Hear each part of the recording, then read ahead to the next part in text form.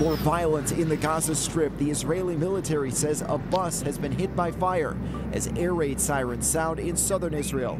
This comes after a clash that left 7 Palestinians and an Israeli military officer dead.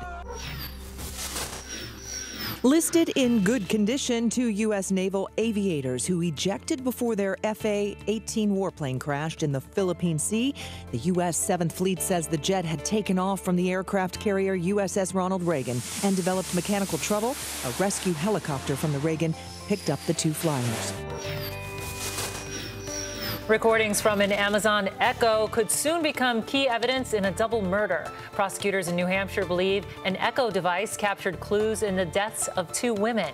A judge has now ordered Amazon to release any possible recordings on its servers. Amazon says it won't turn over customer information unless it's served with a valid legal request.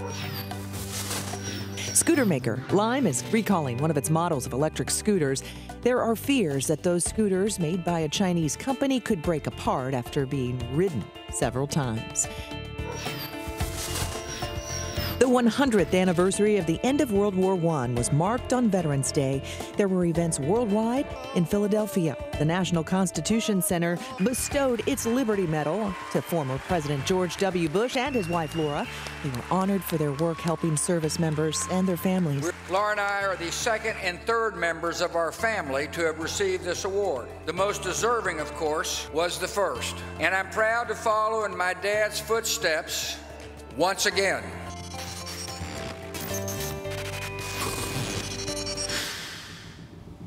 The wildfires are still burning out of control in parts of northern and southern California. So we want to get you caught up. More than 30 people have been killed. Thousands of acres have been scorched. 8,000 firefighters have been working around the clock. We're going to begin in Agora Hills, California. That's where we find our chief national correspondent, ABC's Matt Gutman.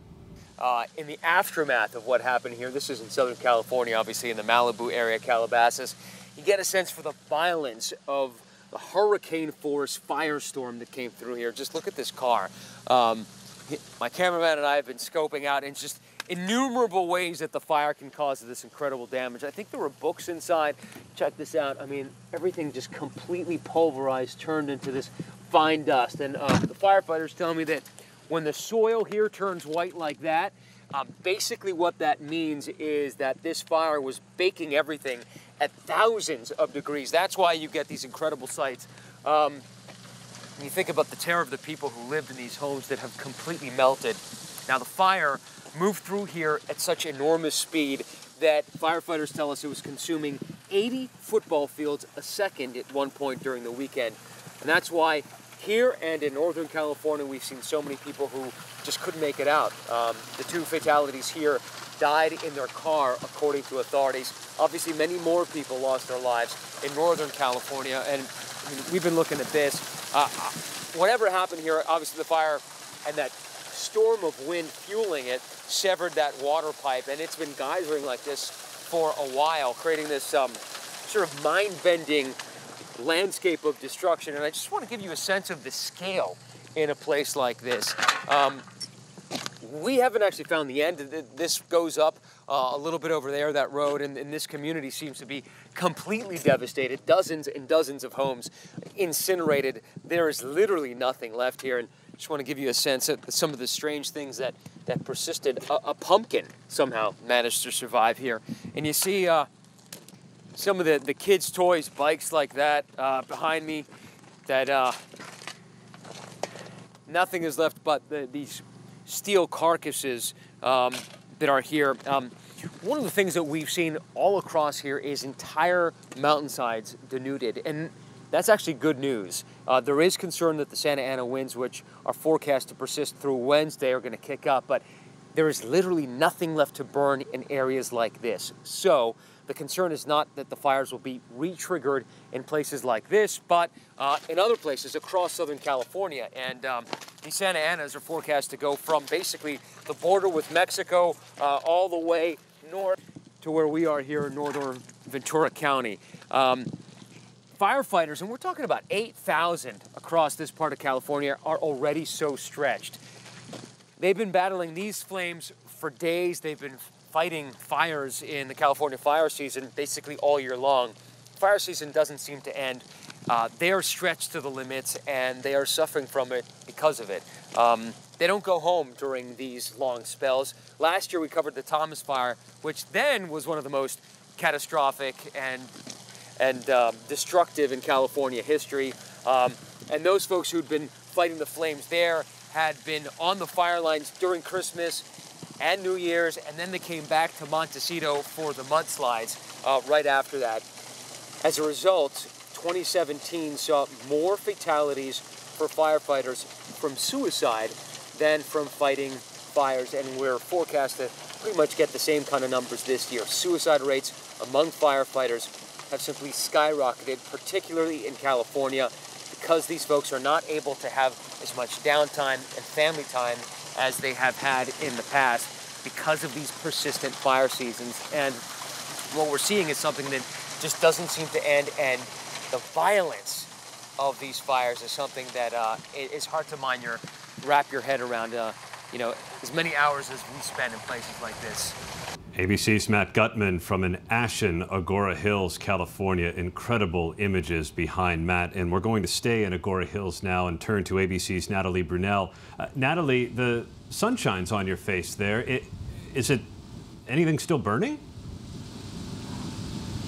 Well, it doesn't look like it if you look up at the sky, but there are definitely still some areas of danger because we are in a red flag warning. I'm actually in Oak Park, California, in one neighborhood that was particularly hit hard with homes looking like this one behind me. And we actually just got some updated numbers from officials. We know that the Woolsey fire has burned more than 90,000 acres and is now 20% contained. Now, again, that does sound like good news, but we have a red flag warning with high winds and bone dry conditions expected today, so we are not out of the clear yet. And we do now know that at least 370 homes just like this one burned down. A firefighter actually lived here. Fortunately, he and his family were able to get out in time. The house right next door to it to the right also destroyed, but then a lot of the homes near it look completely untouched, which just goes to show you the erratic nature of this fire that was sort of leapfrogging through the neighborhood as these embers were sent flying by the very strong Santa Ana winds.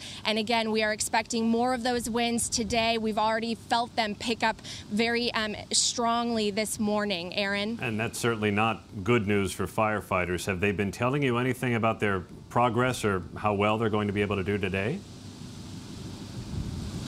Well, today they're just very concerned about these winds, but they have been able to make that progress. So it doesn't seem as though the fire is spreading, although they have had some spot fires light up, one in the Chatsworth area.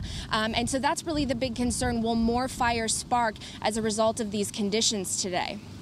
All right, Natalie, we appreciate it. ABC's Natalie Brunell in Oak Park, California. We're going to move to Calabasas, California now, staying in the same general region with Sid Garcia from KABC. Sid, where you are, what's the latest? Paint us the picture.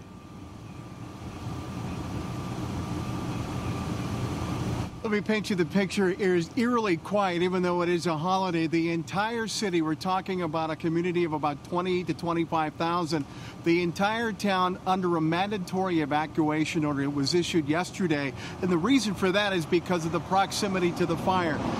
Calabasas is one of these more affluent communities in Southern California. You may have heard of it through the Kardashians, Will Smith, celebrities such as that.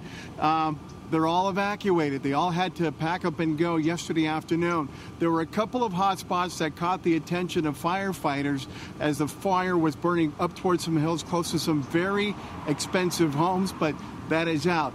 One of the reasons why this entire city was evacuated, just because firefighters need access and not have to worry about people driving around as they're going from hotspot to hotspot. So far, so good. Nothing has really burned here. There have been a couple of homes during the initial stages of the fire that were destroyed near the 101 freeway.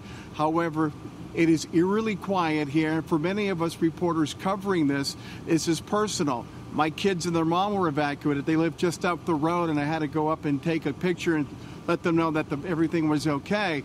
But this community, until further notice, is under a mandatory evacuation order. Sid, I'm struck by the weather behind you. I see blue sky, I see sunshine, and in the days prior, we've only seen thick gray smoke and ash. Very deceiving.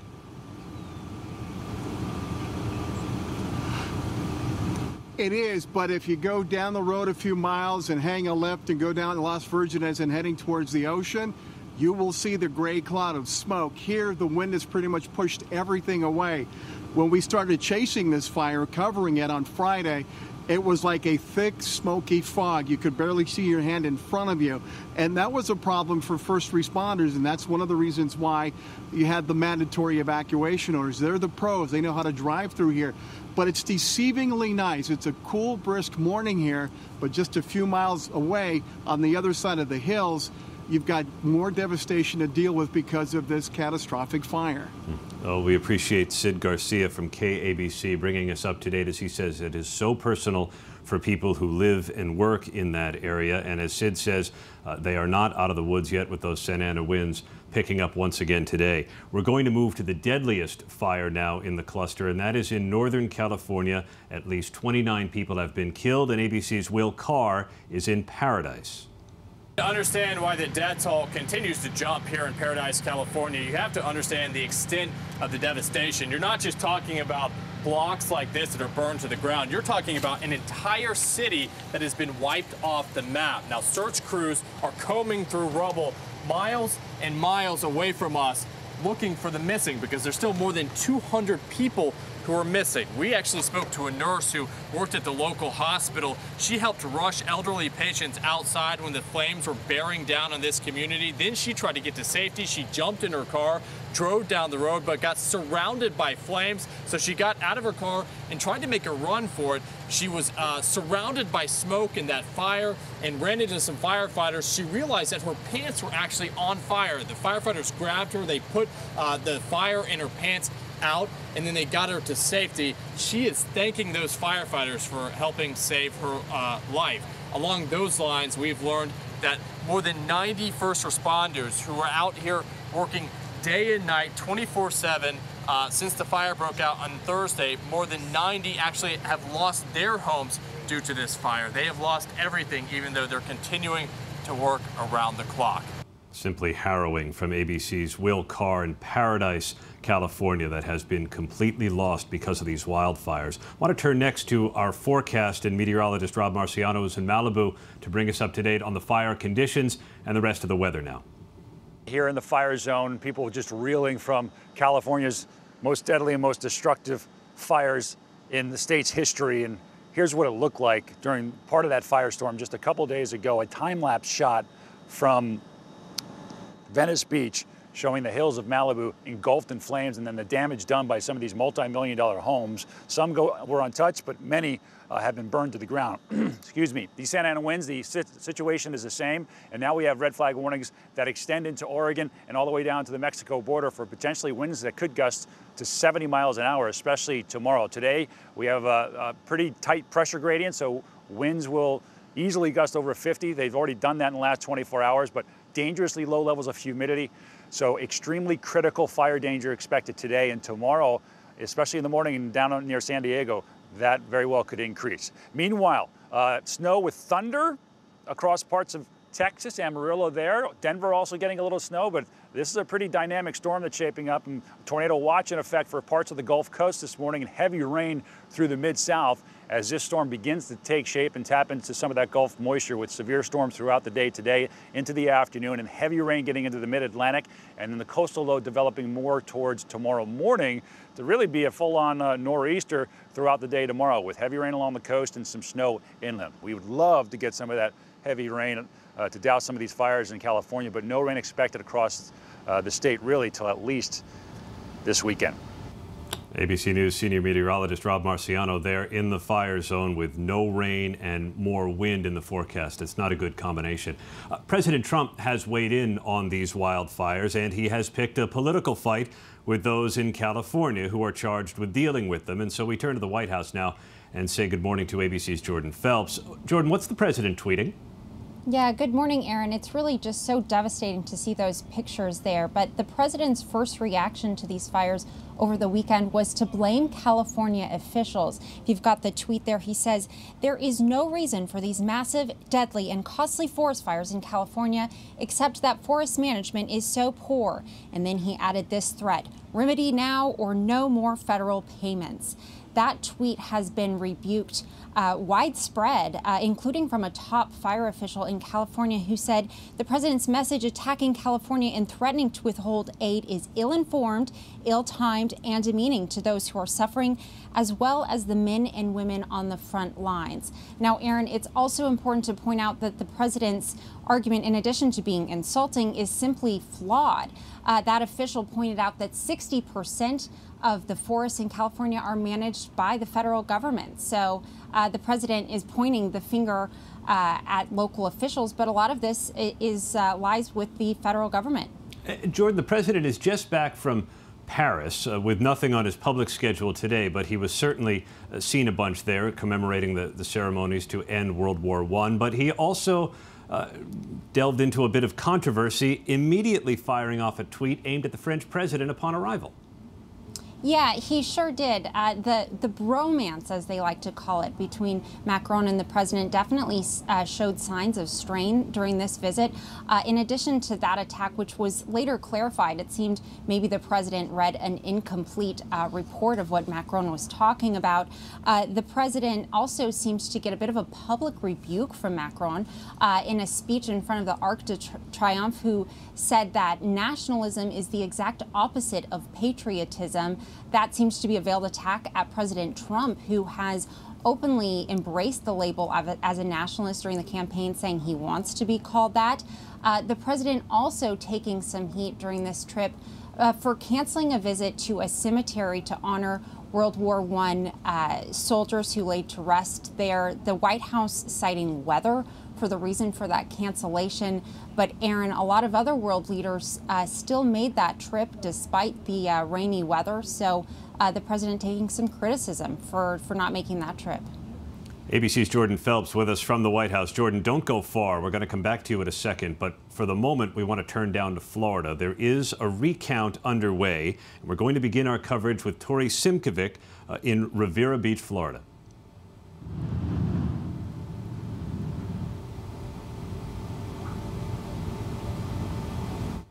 It has been a busy day here in the Palm Beach County Tabulation Center as they are currently involved in the recount process. But I want to draw your attention to these tabulation machines. There are 8 of them, and right now there are 4 races that are being recounted: the race for governor, Senate, Commissioner of Agriculture, and a state house seat. But Palm Beach County Supervisor of Elections Susan Booker says these 8 tabulation machines cannot count all 4 races at once. So she's concerned about their ability to meet the deadline for those recount results by Thursday at 3 p.m. If she cannot meet that deadline, she will have to turn in the results from their first count that they finished just this past Saturday. If any of the races come between a 0.25% margin, the Florida Secretary of State will order a hand recount. Reporting in Palm Beach County, I'm Tori Simkovic. Back to you.